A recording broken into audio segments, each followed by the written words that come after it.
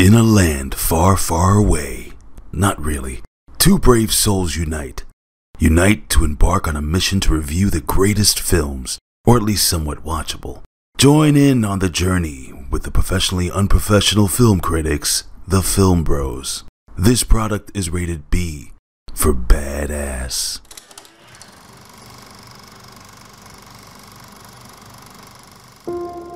It's over. They're all gone. Frank, it's time. It's time you say what happened.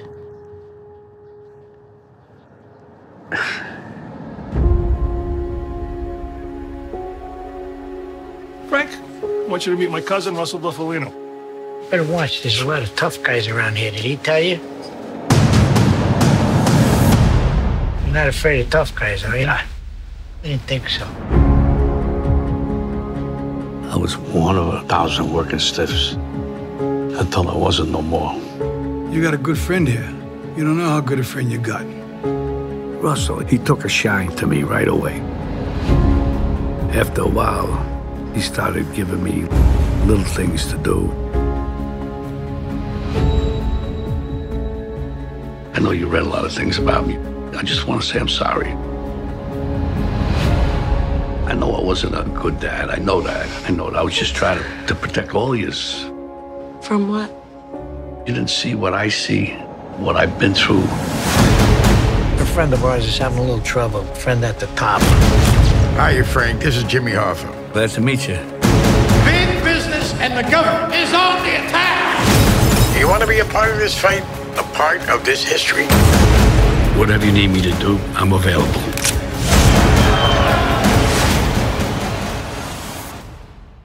Well, JB, are you ready to paint some houses in this bitch? Let's do the motherfucker. Well, ladies and gentlemen, we're back for another week, another full review. How'd you guys like that Home Alone review? If you are subscribed to us on the Hameen Media feed, we did a retro review, a mini-sode on Home Alone, so go and check that out on our feed. But enough housekeeping. I'm your host, CEO Hayes, and I'm joined by my brother, the prodigal one, JB himself, Mr. Pro Wrestling Reflection himself. What's going on, film family? Am I fucking excited for this episode of Film Frequency? I mean, it's the Irishman. I cannot wait to start talking about this shit, bro. And this is like long coming because we've been meaning to do a review on this son of a bitch for a while, but it's eluded us, but we finally got it. Definitely. It's so just as some numbers to start off with, 17.1 million people estimated by Nielsen, however you say it, in the first 5 days of it being available. Now that can only be really an estimation because Netflix does not make their numbers available. I don't know what Nielsen uses to come up with that number, but that's what it is right now. And I saw something else. I think Netflix confirmed 13 something million, I believe. I saw another article where 13 million was the number. So between 13 and 17 million within the first 5 days. What do you think about that? It's pretty good. I mean, obviously, with the names behind this, is going to have a good following. I know numbers-wise, revenue-wise, last time I checked, they were a little bit over they were almost 7.5 million, which seems like shit. But people have to remember, this thing was in theaters for literally 2 weeks. Well, yeah, the box office, that's neither here nor there. It only screened the amount of time it had to be eligible for awards. That was literally the only reason it was put in theaters. But the budget on this was 159 million, I believe. And originally it's the story of this movie getting made is almost as good as the story in it. So, Robert De Niro read the book back in 2004. He felt so moved by reading that book.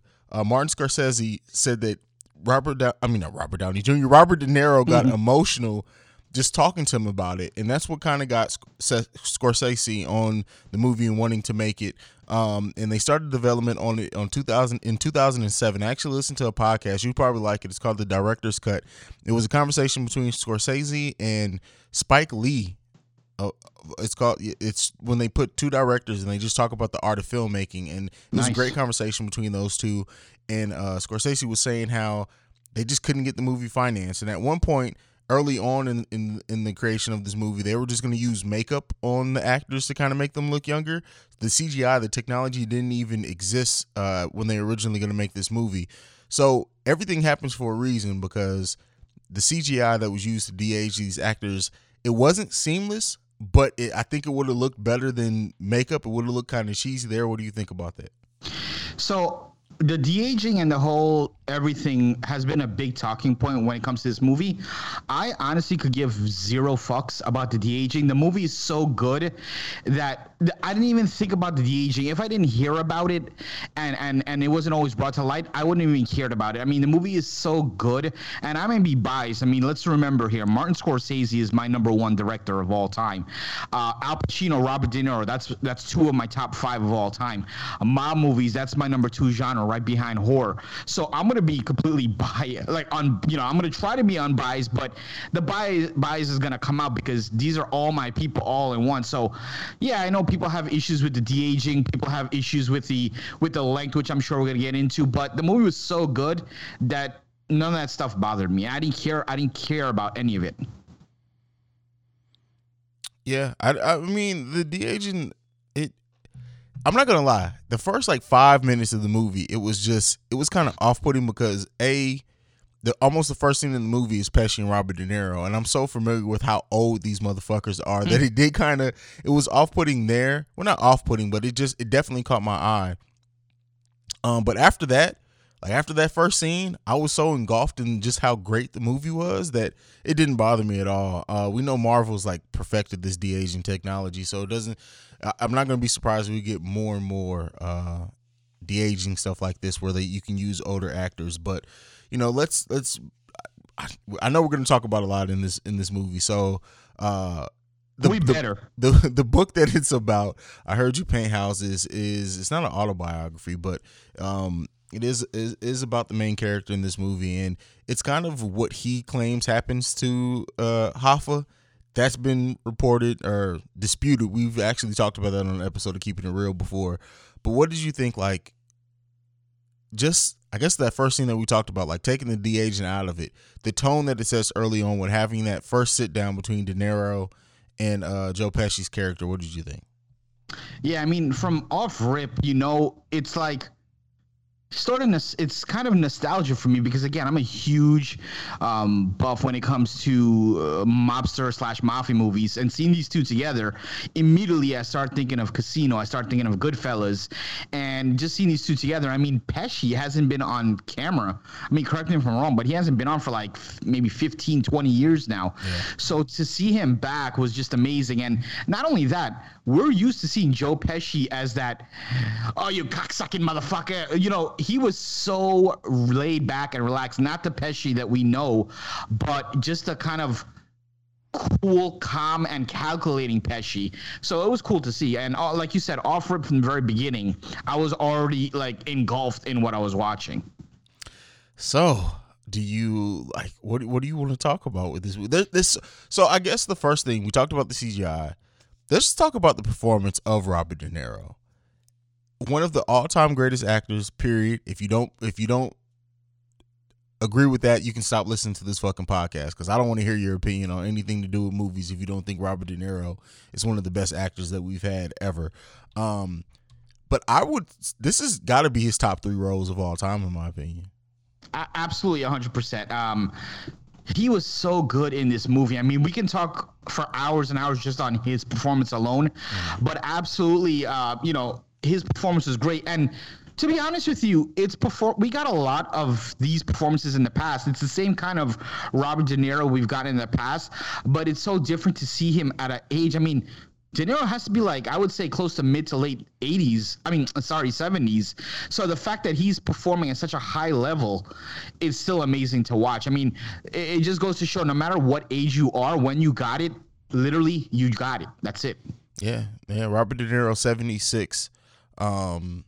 And some of the things with this movie, especially in him acting a younger role, and something that I heard, listen to that podcast I mentioned before, is that Scorsese mentioned how they brought in a specialist just for the posture of the actors, to monitor, to make sure that they're keeping a posture of a 30-year-old and not a 40-year-old. So as the decades go, if you notice, the actor's posture would change, and he even mentioned how one of the very first scenes they filmed with Al Pacino is supposed to be a 50-year-old Jimmy Hoffa going off in the room or whatever, and the guy's watching. He's like, his posture's all off. His posture isn't right, and it was Scorsese's first scene, first time working on Al Pacino. He had to go in there and tell him, you got to redo the scene, man. They say your posture's off. Like, just imagine that. You're sitting there talking to one of the greatest actors of our generation, your first time working with him, and you got to tell him he nailed the scene, but because his posture wasn't what it was supposed to be,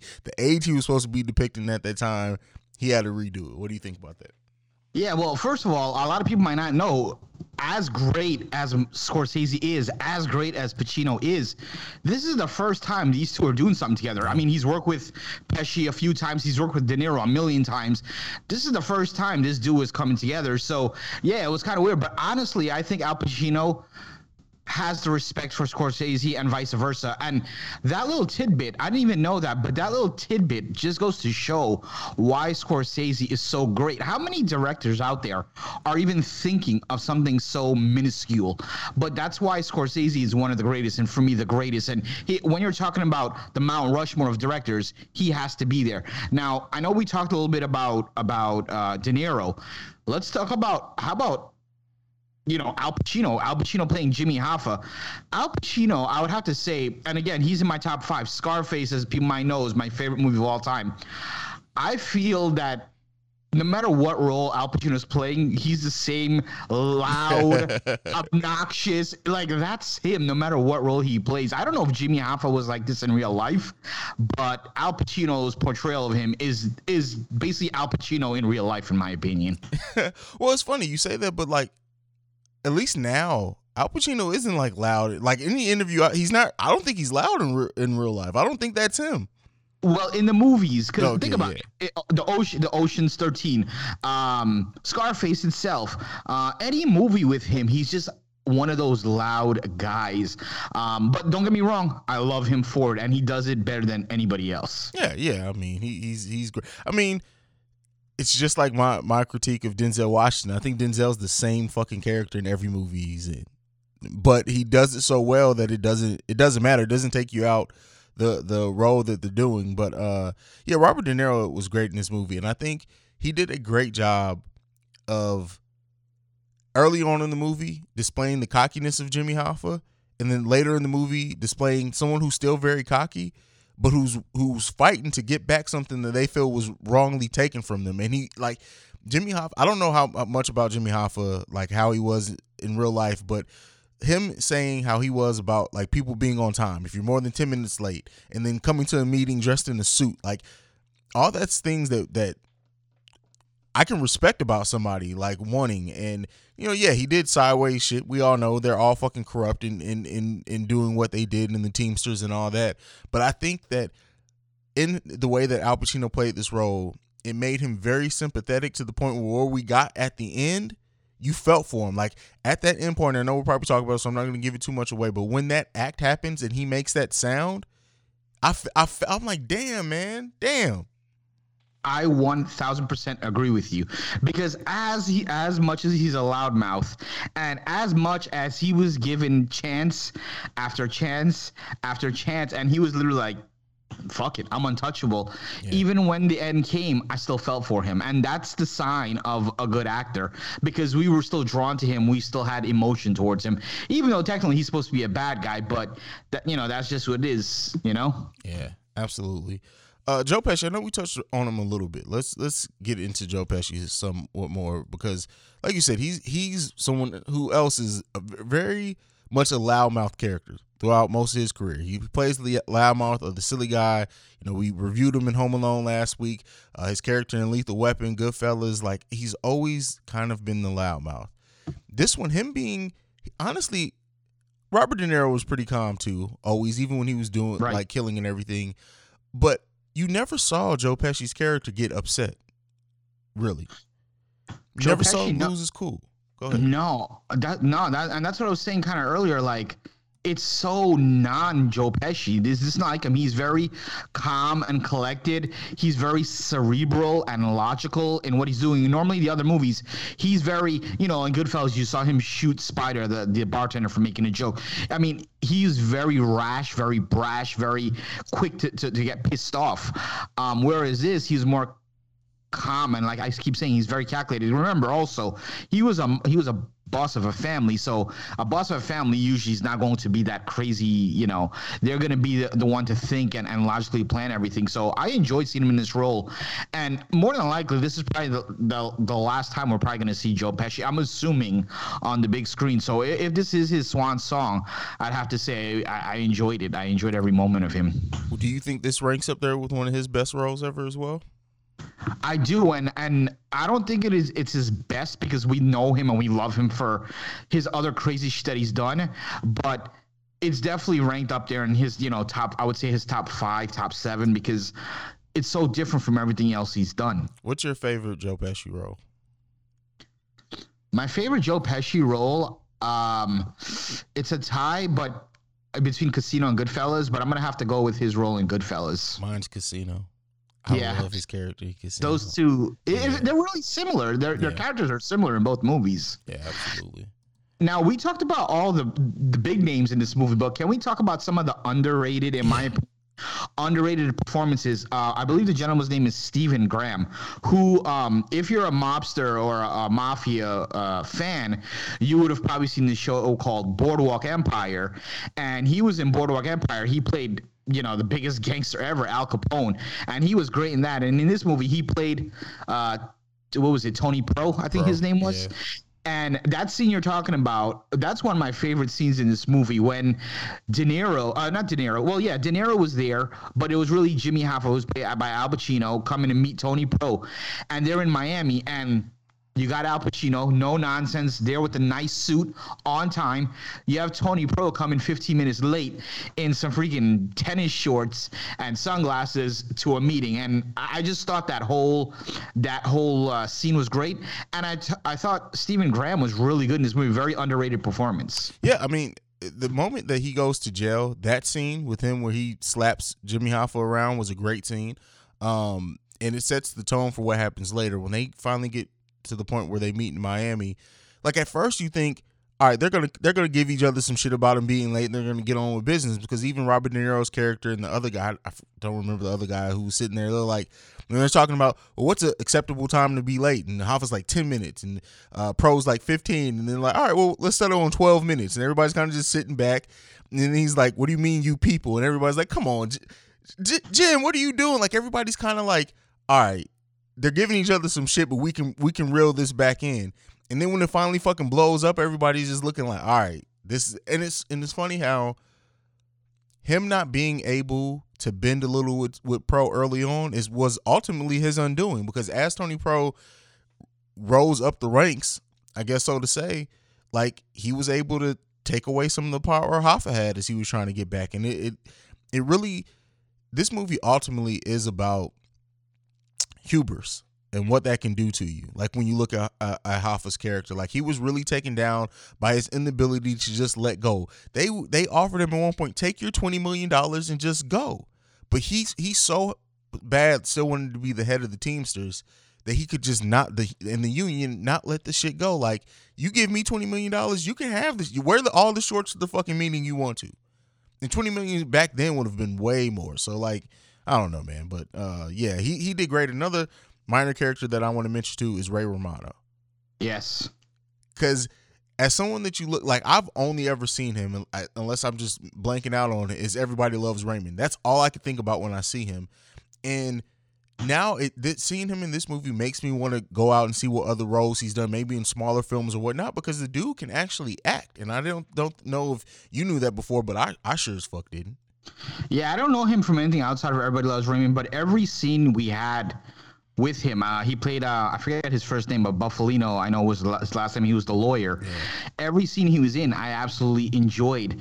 And just to kind of rewind back, it's funny, you made a great point where you talked about Al Pacino, Jimmy Hoffa.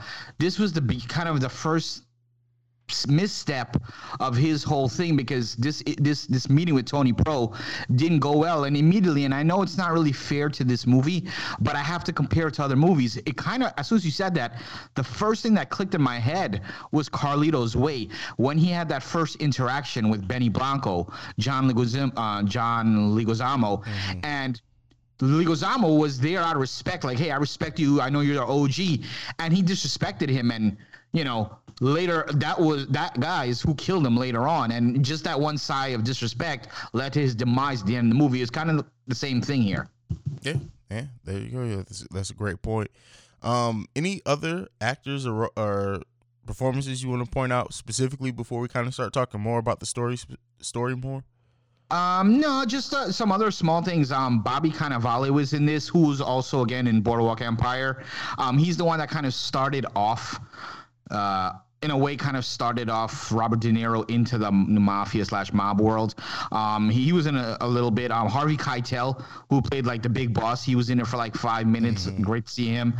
So yeah, I mean, such a slew of great actors in this one. So I just still can't believe that no one wanted to give Scorsese this budget, knowing who's in this movie, who's behind this movie. How the fuck? I'll be like, here's all my money. Take that shit, because I know I'm gonna make it back. Well, okay, the thing I think, at least my opinion on this, isn't based off like any research or anything. This is 100% Hayes' opinion. I really think that big studios don't want to put a lot of money into mafia movies anymore, because the movies that people are making now that are kind of like this are gang movies. I think they feel like generationally people have moved on from caring about the old school mobs and mafias, and now they want to see more of the cartels or more like stuff in the 70s and 80s, not stuff this far back. I think that's what the studios want to put their money behind. But hopefully something like this shows them that it's still for the people that can do it well. Like, I don't know anyone but Scorsese who can probably pull this off the way that he did.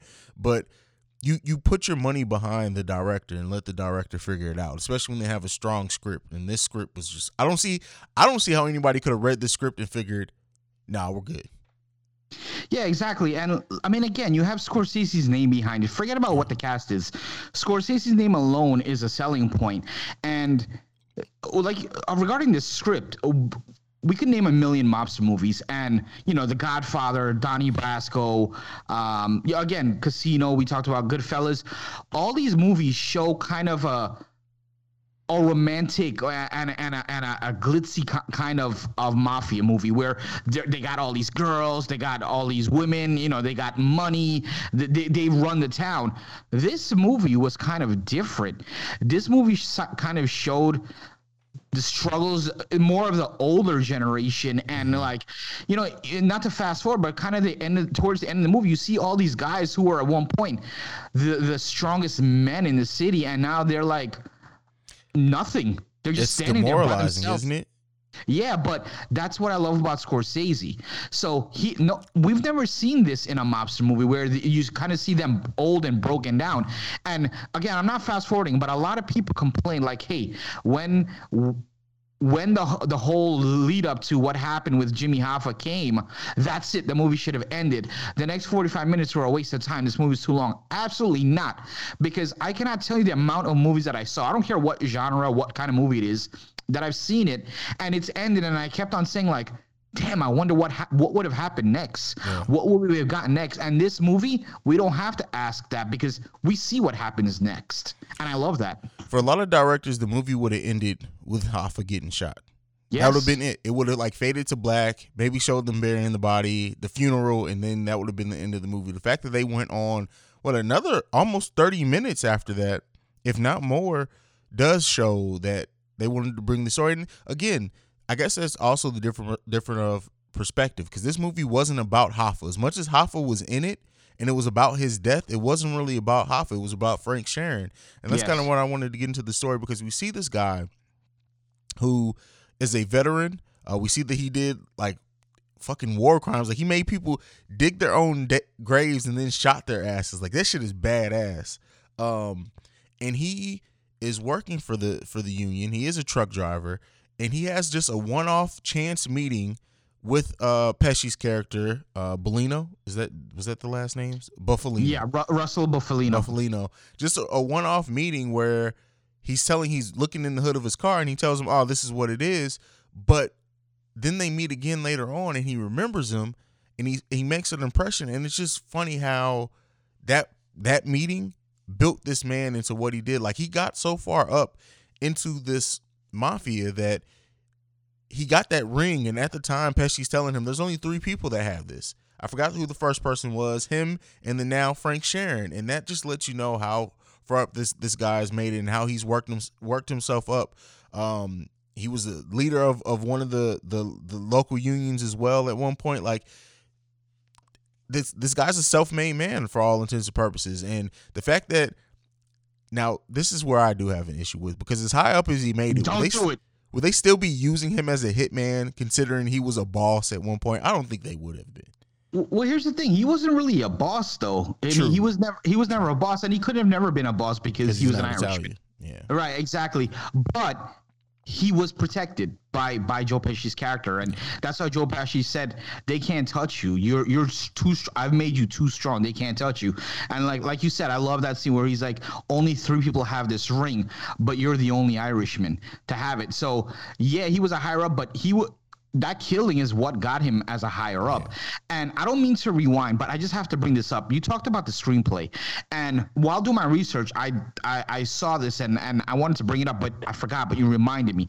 I'm going to just name some movies really quick. You tell me, Hayes, because you're a movie buff, you tell me what you think of these movies. Schindler's List, Mission Impossible, Hannibal, Gangs of New York, American Gangster, Moneyball, The Girl with the Dragon Tattoo. What do you think about those movies? Except Moneyball and The Girl with the Dragon Tattoo, they're all classics in my opinion. Yes, I agree. And although Moneyball wasn't a classic, I absolutely enjoyed the movie. I just loved the movie. All of those came from the same writer as Irishman, Steven Zalian. And he is a guy that no one talks about, but people should be. Considering the work, his freaking resume, he's wrote all of that shit. And we need to hear more about this guy because great screenplay, bro. I mean, like you said, it's amazing writing. And I know this movie, like the length gets made fun of because it's like 3 hours and 40 minutes or whatever. But when you look at the amount of time that they covered in story, that can only be done by a master screenwriter. And like you said, we talk so much about the actors. We talk so, and we talk more about the actors. Then if it's a big name director, we talk about the director. We really don't ever talk about writers unless it's a writer and director, unless it's somebody who does both roles, like a Spike Lee or someone. So yeah, I'm glad you pointed that out. Yeah, so like you said, a lot of people have issues with this, with the length of this movie. And my issue is with those people is, just to talk about some of the movies we reviewed recently, Dr. Sleep. I watched Dr. Sleep, and partway into the movie, I had to look at how long was left because I felt like it was dragging. Even though we haven't reviewed this movie, I saw Ready or Not the other day. I checked it. The movie's only an hour and a half. I checked it at one point to see how much is left because I felt like it started to drag. There's only about half an hour left. This movie, at the point I checked to see how much time was left, it wasn't because I felt it was dragging. I was just curious to see what the spot was. When I checked it, there was literally 15 minutes left in the movie. And it didn't bother me at all because although the movie is long, I think the pace is good. And the problem is, if you try to shorten this movie and make this into a 3 hour or 2.5 hour movie, what the fuck are you really going to cut out of this movie? Yeah. I don't think anything can be cut out. As a matter of fact, give me another half an hour. I think they could have even put more into this movie. They didn't, for example, Robert De Niro, and towards the end of the movie, after the whole Hoffa thing, you kind of see friction with him and his daughter. And that friction was kind of there throughout the whole movie from when she was a little girl, throughout. I didn't really feel any towards a weight, with that because we didn't see much of their connection in the first place. They didn't really harp on that too much. So when the daughter became estranged, I didn't really have any emotion toward it because we didn't see a lot of his family life. Yeah, they showed a couple of shots at home and stuff like that, but we could have saw more of his family life. We could have saw more of him with the Teamsters. We could have gotten a lot more out of this. I mean, technically, this could have even been something that was like a 4-part miniseries even. But I'm happy they did it the way they did. And everyone who's bitching about, the movie's too long, just watch it for what it is. The movie was amazing. Honestly, the runtime didn't bother me at all. The only time I checked the runtime is after Hoffa died, because I was just like, what the fuck are they gonna do next? Like, that's it. Because it burst by. Like, to pick up though on your last point, because I have seen some of the backlash that because Anna Paquin only has like one line in the whole movie, right? I feel like they did a great job at telling why his daughter was afraid of him. Like, the very first thing he does, like, well, not the very first thing, but he takes her because one of the store owners put his hands on his daughter, and she sees him stomp on this guy's hands on the fucking curb. Like, at that point, you know your dad's dangerous, so I can understand someone being a little, kind of off around him. And then even that, as their relationship is disintegrating, even Joe Pesci's character was like, you should be closer to your kids. And like, he really loved the kids, but they didn't really like him. But his daughter loved Jimmy Hoffa. That's the way that they depicted it in this movie. So the moment that Jimmy Hoffa disappears and they noticing like Frank isn't like acting all frantic about it, and that's supposed to be your guy, she kind of put two and two together and it's like, look, I'm not fucking with you no more. This was the final straw because I loved Hoffa. Exactly. You could tell that she felt uncomfortable with her dad. She felt uncomfortable with Joe Pesci's character, but she kind of had this kinship, kind of like a father figure in Jimmy Hoffa, because Jimmy Hoffa, she never seen Jimmy Hoffa doing anything bad. All she seen was Jimmy Hoffa helping people, giving people, people in the union and getting them raises, getting them pensions, and she saw the goodness out of him. She never saw all the sideways shit that he did. So that's why she was more gravitated to Al Pacino's character. Yeah. All right. And then something I want to talk about with Frank Sheeran's character. I love how like he has all these conversations with like Pesci's character and Hoffa, and like they'll bring up problems or something they do, and he just gives them a look, and they're like, no, I don't want you to do that. Like it's like he just has this, like they're complaining about XYZ, and even one time with Hoffa when they're sitting on the bed and Hoffa's like, no, not that, I'm not talking about that. It's like, damn, how bad was this motherfucker that he just gives you guys a look and you're like, oh, he wants to kill this mother. No, I don't want you to kill him. It's crazy. I mean, there's so many great points to this movie, and I just really want to talk about, because we're not going in any particular order or anything, but from the point where Robert De Niro was getting the award, and he chose Al Pacino to give him the speech, and at that point you kind of knew the beginning of the end was coming for Jimmy Hoffa, because at that point Joe Pesci told Robert De Niro, listen, tell him enough is enough. He needs to back down. He's getting people nervous. And what does freaking Al Pacino do? He threatens them, says, listen, I have files on them. I have recordings on them. I'll take them all down. They can't touch me. And I kind of knew the beginning of the end was coming. And from the point when Robert De Niro made that phone call and Pacino was like, hey, listen, I've agreed to meet them. We're meeting tomorrow at 2:00. I knew he was done. Well, yeah, I mean, Robert De Niro says to Al Pacino, he's like, They told me to tell you it is what it is. And he's like, what do you mean it is?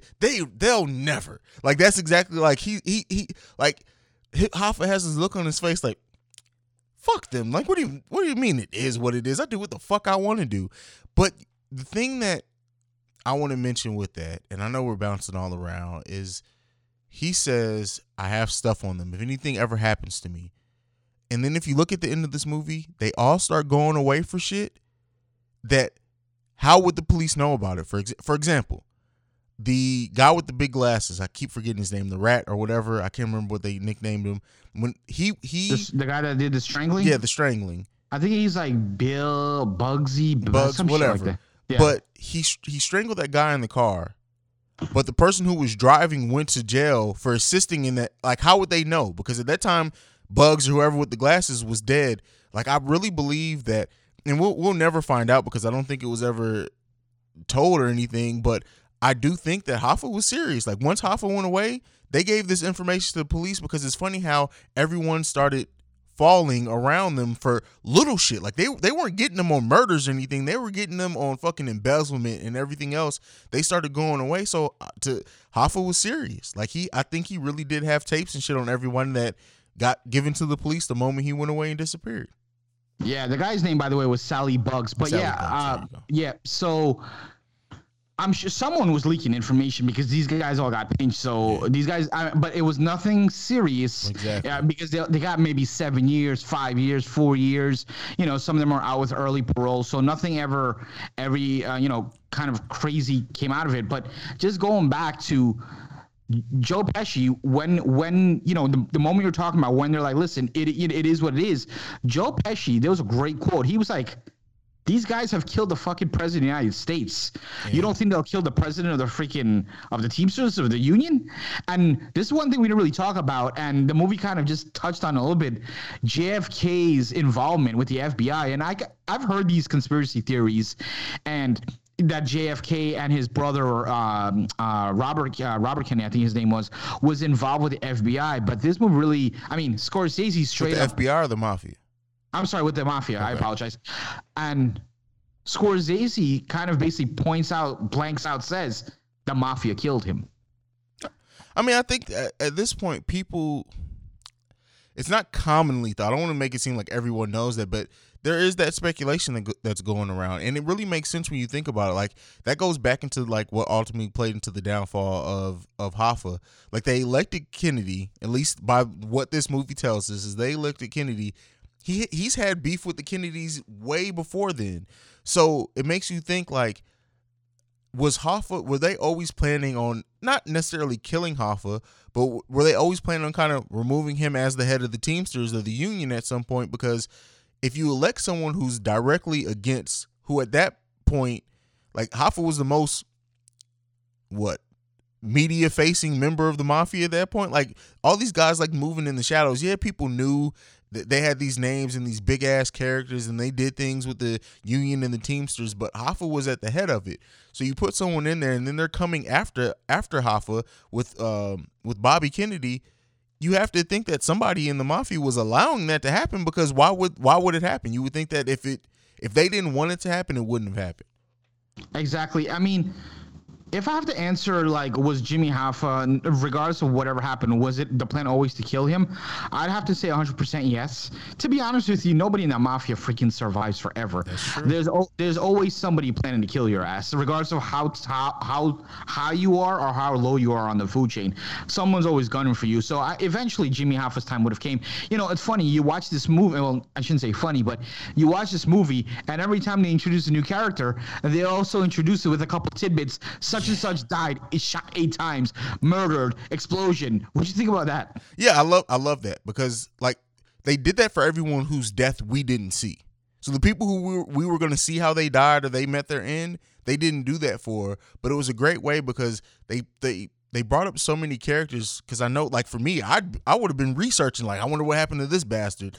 So I love that they do that. It was only one guy in this movie, and I can't remember his name, where they're like, oh, he died of natural causes 60 years later. He was generally loved by everyone. Like, yeah, that was actually Tony Jack. He was the one. He was the one who was in the Miami sit-in, and he was, I think he was Tony Pro's cousin. But can I just, real quick, I have, just for anyone listening, if ever, this is just a tip, a Film Bros tip. If at any point in time you happen to run into Robert De Niro in the middle of the night and he says hello, fucking run. Because everybody this man said hello to after hours, literally it followed up with gunshots to the head. Yeah, one of mine, I guess we can get into that next, is favorite scenes. One of my favorite scenes is the scene with Crazy Joe. Like, that whole scene of them being at the club during his birthday, and like him and Pesci get into it, and he's like, and De Niro's like, yeah, we're all brothers. Well, I'm not one of the brothers, but you guys are brothers, and you know this. And he sits down, and Pesci just looks at him, and Robert De Niro looks at him and is like, all right, I'll take care of it. And then he get the fuck out of here, right? Yeah. And he so he tells Crazy Joe to get the fuck out of there. When he gets back and sits down and talks to Pesci like, something needs to be done, XYZ. And he never, and that's what I love about this. I don't think one time, except at the end with Hoffa, do they kind of make it obvious that they're just asking for him to kill someone. There's always these undertones of, subtle, and these looks, of, you know what you have to do. And he goes into that restaurant and just starts unloading. It was like, to see old ass Robert De Niro do that and pull it off and still look that good was my favorite one and two scenes back to back. I look at it as all one scene because it culminated in something. But yeah, I love that. And I'm not a fucking psycho, people, but that same scene you're talking about, just to rewind it a little bit, when he's in the wherever the fuck he was, the hotel room, and he has all the guns, and he's just talking to himself like, okay, this one will make too much noise. Well, this one I wanted to make noise, so there's no witnesses staying and everyone runs. That scene was so well done. So I think he ended up picking the 38, if I'm not mistaken. I don't really remember which gun it was, but he picks the two guns, and like you said, he kills Crazy Joe. I think the place is called Umberto's. I can't really pick a favorite scene in this movie because so much of it was good. If I had to, gun to my head, I'd probably have to say that Miami scene with Tony Pro and with him. It was just a really good scene. And also, and this might not necessarily be considered a scene, but something I really enjoyed with this movie, from the point when Joe Pesci's character was making the salad. This is later on towards the end, like the end of the second third of the movie, and he's making his salad, and he's basically indirectly telling Robert De Niro, like, Jimmy Hoffa's character has to go, and he's like, listen, he just stopped, and he's like, we did everything we could for him, and at that point, he drops, Joe Pesci drops Robert De Niro to that private airport, and for a long time, all you have is silence, and at that time, my heart is dying for Robert De Niro, because Robert De Niro and Jimmy Hoffa, they're like best friends. They're legit best friends. And it's like he has to do this. That's his job. He has to now go kill his best friend. And there's so much silence and there's so much suspense and so much intensity up until the point where he picks him up with his son, with Pacino's son, Chucky. And then they take him to the house. That whole thing is so freaking intense, and it kind of reminded me just the latter part of that. When they walk into the house, it reminded me of Joe Pesci in Goodfellas when he thought he was about to be made. He walked into the house and he saw it was an empty house, and he was like, before he could even say, "Oh no," they shot him in the head and he killed him. In Goodfellas, it was the same concept here. Jimmy Hoffa walks in the house and he's like, "Wait a minute, this shit is empty," and he's like, "Let's get out of here." And before he could even touch the door, he was already getting gunshots to the head by your best friend, and that's how it usually is in the mafia. Yeah, it's a wild just seeing, and how like that breaks up. And then Pesci eventually tells him, like, it has to be you because that's the only way I know you'll let it happen. Yeah, that's why he had to involve him, because you even saw Robert De Niro was looking at the phone wondering, like, should I warn this motherfucker? Yeah. But he knew if he warned him, that was his death sentence, because they would his family, maybe. Yeah. And then at the end of the movie, when they are at the retirement home, or they're in the prison, and they're in prison, not just a retirement home. But Pesci tells him, he's like, Jimmy was a good guy, but I chose us over him. Yes, and I love that quote, because at the end of the day, yes, he did. And like, people might forget, Joe Pesci's character and Jimmy Hoffa were actually friends. They were friends throughout the movie. But again, I mean, Al Pacino, Jimmy Hoffa went beyond. They told him, take your money and run, like you said, 21 million, whatever it was, and he just couldn't deal with it, and he got too big for his britches, and he thought he was untouchable. And then at that point, Joe Pesci couldn't do anything, and he's like, hey, it was either him or us, and I chose us. Yeah. And I mean, he even tries to warn Hoffa several times, like face to face, like, hey, people are saying, not me, but other people are saying, and like Hoffa's just, he had such big balls at that point. He really did feel like he was untouchable, and unfortunately, he had to pay that with the ultimate price of his life. But bro, how many times, really? Don't get me wrong. I love Jimmy Hoffa. I love Al Pacino in this movie. But how many times are you gonna warn this dude? I mean, I was ready to get a gun and shoot this fucking guy myself. I mean, everybody's warned him. Pro warned him. Like, even though he did it in a dick way, like Pro tried to tell him in their interactions. Fucking Buffalino told him. Sharon told him. Like, he had multiple times, everyone around him had kind of let him know that he needed to get his money and get out, and his pride just would not allow him to do it. And it sucks that your best friend had to be the one to fucking kill you. And then even that, like, imagine being his son, imagine being Chucky, knowing that you dropped your dad off and nobody saw him from at that point. That's nuts. Like, shit. Like, I'm curious to know. Like, I would love to see an interview with that guy. Like, I dropped my dad off in this home and I never saw him again. Obviously, something went down, but shit, he must feel like shit because he was basically driving his dad to death and he didn't even know it. Yeah, and that was another great scene too with the fish. Oh yes. That was kind of what's the word I'm looking for? Like foretelling, because with the mafia they always say, "Oh, you sleep with the fishes." Yeah. That's how I looked at it. It was kind of foretelling, like Jimmy Hoffa's time had come. Well, I also look at it as like a way because the movie's so tense at that point, and you mentioned it. It was a great way to cut tension because they're sitting there going back and forth about the fish. Robert De Niro's like, "No, I'm not sitting back there," and then the guy's like, "No, I'll clean up." He's like, "Look, you sit there. I'm sitting back there," and the guy's like, "All right, cool. If you want to sit back there," like because he knows that. He's known for strangling people in the car, so like, and that had to be tense for Robert De Niro too because it's like, all right, I know that they want me to kill Hoffa, but they also know I'm close with Hoffa, so if they get any sense that I'm not going to do this, they're going to kill my ass too. Or, I mean, honestly, if it was me, let's say it was me and you are good friends, and they're like, yo, finish Hayes, okay. How do I know after I finish you, there's not somebody with a gun behind my head ready to finish me? So that must have had to have been a tense moment for freaking for Frank Sheeran. I mean, you're killing your best friend, and then you don't know where your shit lies after that. And even if you do live, how do you move on after that? You saw when he made the phone call to Joe Hoffa, Jimmy Hoffa's wife. He was like so. He didn't know what to say. He was at a loss for words, and he was stuttering, and he wasn't his normal self. And because he knew what he did, he knew what he did. So, really awkward moment for him. Absolutely. Any other scenes or characters you want to talk about standing up? Because I got something else that I wanted to talk about, but I want to make sure that we get every part of this movie that we want to get to before we get there. One last thing. I mean, we usually talk about it. We kind of go in depth when we do these things that I wanted to talk about.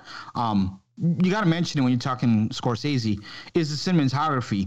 One of my favorite fuck Scorsese, but in all of movies, one of my favorite shots ever is in The Goodfellas when Ray Liotta's character Henry Hill, he's bringing his girlfriend for the first time to the place was called like the Copa or whatever, and they did that one shot where. They always talk about where the shot was done in one scene. Yeah. Just the cinematography, they did it. They kind of called back to it here in the beginning of the movie when they're in the retirement home and you kind of see just pan down through the halls. I know this is something small, but my eye always takes eyes to those things. A lot of nice cinematography in this movie, but you can't expect anything less from Scorsese. Outside of that, I mean, that we've pretty much gone through the characters, we've gone through the different storylines. That's pretty much it in terms of the movie itself. Yeah, the cinematography. I mean, it's Scorsese, so we knew that it was going to be excellent. I mean, some of the storylines that we didn't touch on is like Frank Sheeran leaving his wife for a new woman, which really ultimately, it's great to add depth to his character and like kind of just as he rose up, but it really didn't add anything to the story. He had 2 other daughters and everything, but that's pretty much the biggest part of it, other than like him throwing, like the scene of him throwing all those guns repeatedly in the water over the bridge. He's like, there's this perfect spot in the bridge where if you throw it, they won't find it ever. Like that was great to see as well. But I love the shot after underneath the water where you see like friggin' 1,000 guns on. Yeah, crazy. But so we do at the end of this movie, we get, of course, Hoffa getting shot. You already gave that scene. It's been disputed. Like there's another hitman that says that he killed Hoffa and then buried him under cement in a building or whatnot. And it there's a lot of different theories on what happened to Hoffa. Well, do you believe this one? Which one? The one that was given to us in the movie. That Frank Sheeran shot him? Yeah. Here's the problem. And you even seen this in the movie. Every fucking person's dead. He was the only person who's alive. So you don't know what to believe. But I just have to say, as a kid growing up in New York, the big thing was always like he was buried in Yankee Stadium. But I mean, it was like a running joke when I was growing up. Like, oh, where's Jimmy Hoffa buried? Like you lost your wallet. Like, oh shit, they're gonna find Jimmy Hoffa before you find your wallet. It was like always a running thing. But I don't know if, because there's been so many people to kind of rebuke this or fact check it. So I don't really know. I mean, we'll never really know what the hell happened. The only people that really know that is God and whoever the hell killed this man. We'll never really know. I can't argue this. It makes sense to me, but I don't know all the history, so I really don't know. But either way, it doesn't negate the fact that I love this movie. Yeah. And something that was said in the movie that I just think is a great line. It says that 3 people could only keep a secret if 2 of them are dead. Exactly. And that is so true. So, I mean, anything left with this movie, bro? Or we wrapping this one up? Yeah, I mean, I know everyone's probably saying like, oh, you guys did a 3.5 hour movie in, about an hour or so. The thing is, like, we can talk on and on and on about this movie, but all I can say is go out and watch the movie, man. Forget about this podcast. Go and watch the damn movie. The movie is amazing. I know we're gonna get into the ratings in a few, but every aspect of this movie, I mean, I'm trying to think of something I disliked or something that I felt was weak. I really have nothing, man. I mean, I enjoyed every single aspect of this movie. The score, the cinematography, the acting, the performances, just all of it. The story arcs. I mean, all of it was amazing for me. Is there anyone that you wish was in this movie that wasn't, like, from the old school mafia movies? Because I feel like they all make an appearance. Like, you got fucking Cartel in this movie. Honestly, yeah, I would have liked to see in a small role. I mean, give me 2 minutes of him just for nostalgia. Where's Ray Liotta? Give me Ray Liotta, because he was the only one from Goodfellas and not in this. So, yeah, he wasn't in it. We pretty much got everyone from Casino. Well, not really. I mean, the whole, like, kind of second. The underbosses, not the underbosses, but like the second tier of mobsters or whatever. They weren't really in this, but we got all the main people. I mean, maybe Ray Liotta, but outside of that, again, I was absolutely fine with this cast. Cool. What more can you ask for? You know? Yeah, perfect casting. So before we get into our ratings, this is where you usually come in. Do you want to give the IMDb and Rotten Tomatoes what that is, just so people could know? Yeah, so actually, I think as much as we've been doing this, I don't think we've ever, and I mean, someone can correct me if I'm wrong, I don't think we've ever seen where the tomato score, the Rotten Tomato score is higher than the audience score. I don't think I've ever seen that. And actually, for this movie, currently, it is. The tomato meter score is 96%, which is freaking high for Rotten Tomatoes.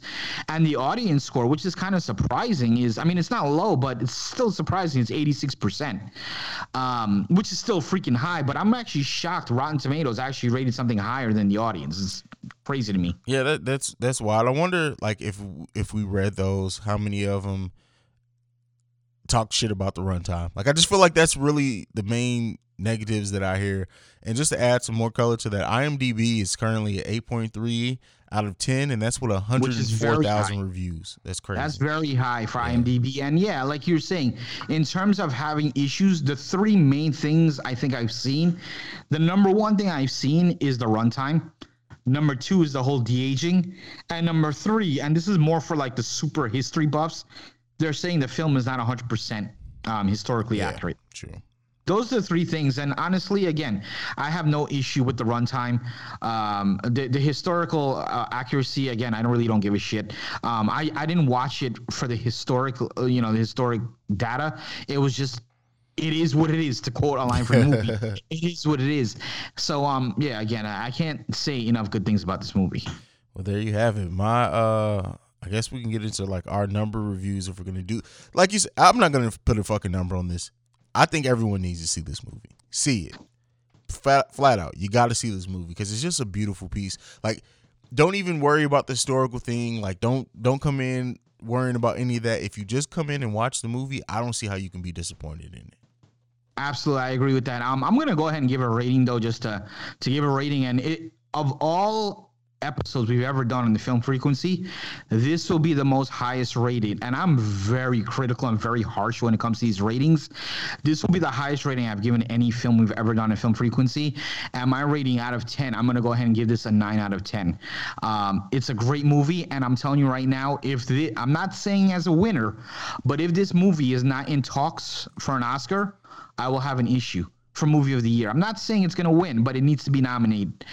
If Robert De Niro does not get a nomination for Best Actor, I will be pissed off.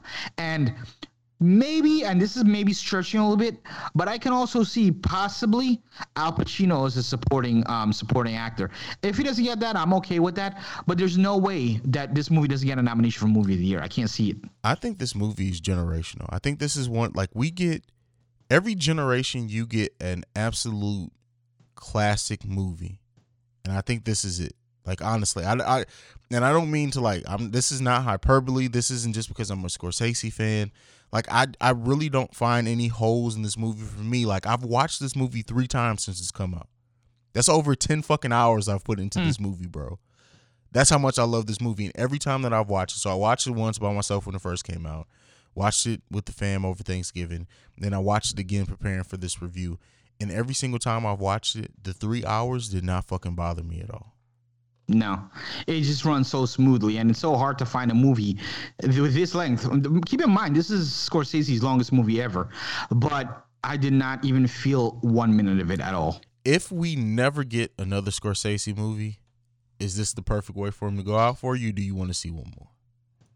I'm going to be honest with you right now. If we never got, and this is what I'm about to say, this can actually be true. This could very well be the last time you see Scorsese, you see Pesci, and you see De Niro. I think Al Pacino still has a little bit left, but those other 3 guys are extremely old. I'm not really sure how old Al Pacino is. I feel like he's younger than the rest of them. Maybe he has a couple more in him. He's older, right? He's older? I believe Al Pacino's older than De Niro. Hold on. Yeah, Al Pacino's 79, De Niro's 76. I feel like Pacino looks so much younger than freaking De Niro in this movie. But at any rate, if this was all of their last movies, their quote unquote swan song, I think it's a beautiful way to end. I think we all know this is not the end of Martin Scorsese. This man brings out more. As a matter of fact, what the fuck am I saying? He's already working on some shit for 2020. I forgot the name of the movie. So, okay, yeah, we know we're getting more Scorsese because I just saw the other day he's working on something for 2020. I forget the name of the movie. But, yeah, if we got the other 3, De Niro, Pesci, and Pacino, this was their end, it would be an amazing way to go. What a way for 3 amazing and historical actors to go out in a film that's this good. I don't see anything like at least on IMDb or Wikipedia coming up for Scorsese, but he the longest I think he's ever disappeared has been 4 years, and that was between The Departed and Shutter Island. So I'm sure he's gonna come back with something. Yeah, I forgot the name of the damn movie that he's working on in 2020. It's something that came up in it's something I think I saw in like a feed somewhere, and here it is, Killers of the Flower Moon. I don't know what the hell that's supposed to be, but my number 2 of all time, DiCaprio, is going to be in it. And DiCaprio and Scorsese has worked a lot together, Wolf of Wall Street and all that shit, but Departed as well and some others. But yeah, it's called Killers of the Flower Moon. I don't really know what it's supposed to be, but it's set to come out in March of 2020. Well, there you go. That'll be the next time we see something from Scorsese. Well, JB, that's it for us this week. Do you want to go ahead and give the people your social media so they can follow you? Absolutely. I can be reached on Facebook. That's Javed Bashrula. You could find me on the Film Frequency discussion group, amongst other places. And I can be reached on Twitter at the P1JB. That's at THEP1JB. And you can follow me at CEO Hayes. That's at CEO HAIZE. You can follow us collectively at the Film Bros. And then lastly, as JB said, you can go to Facebook, type in the Film Frequency, and join our discussion group where I remember I didn't go in it for like 2 days, and I came back and I was like, because I didn't get any alerts, and I'm like, I wonder how quiet it's been in here. And I'm like, oh no, I just been missing shit. Like, they keep that discussion group growing, and I just want to, everyone who's in it and listens to this, like, thank you guys for just keeping that being the place that people can go to just talk about film. Like, there was a conversation about chick flicks in there that was just funny as hell. So like, yeah, it's not just about like what we talk about on the podcast. It's really about film itself. It's linked to this podcast, but it's not just conversations based off what's talked about here. So go there if you like movies in general. JB, before we leave, as the last thing, we always like to tell them what we got coming down the pipeline. So what do we have next? So we got, next week we got an episode of Keeping It Real. We got a news episode coming up, so we'll have some news. And then for the mini episode, which will be dropping next week, Thursday, we got The Wrestler, I believe, with Big Ray from Hami Media.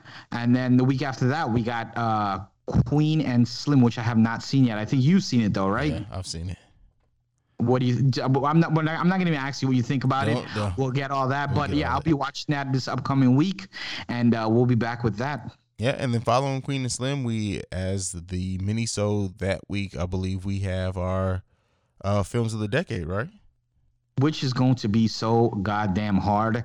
I can't even name a top 10 for freaking 2019. Bro. We're supposed to come up with one for the last 10 friggin' years. Yeah, it's gonna be interesting. Like that, I've been preparing for that episode, man. But yeah, that's gonna be a fun episode, a really fun one. Also, let's not forget, I know we talked about it a couple weeks ago and we kind of put it in the back burner, but we have not forgotten. We are going to have our contest coming up where, we're still working on it. We're getting all the kinks out, but we'll be putting more on social media where we're going to be giving out 2 free tickets to a movie of your choice.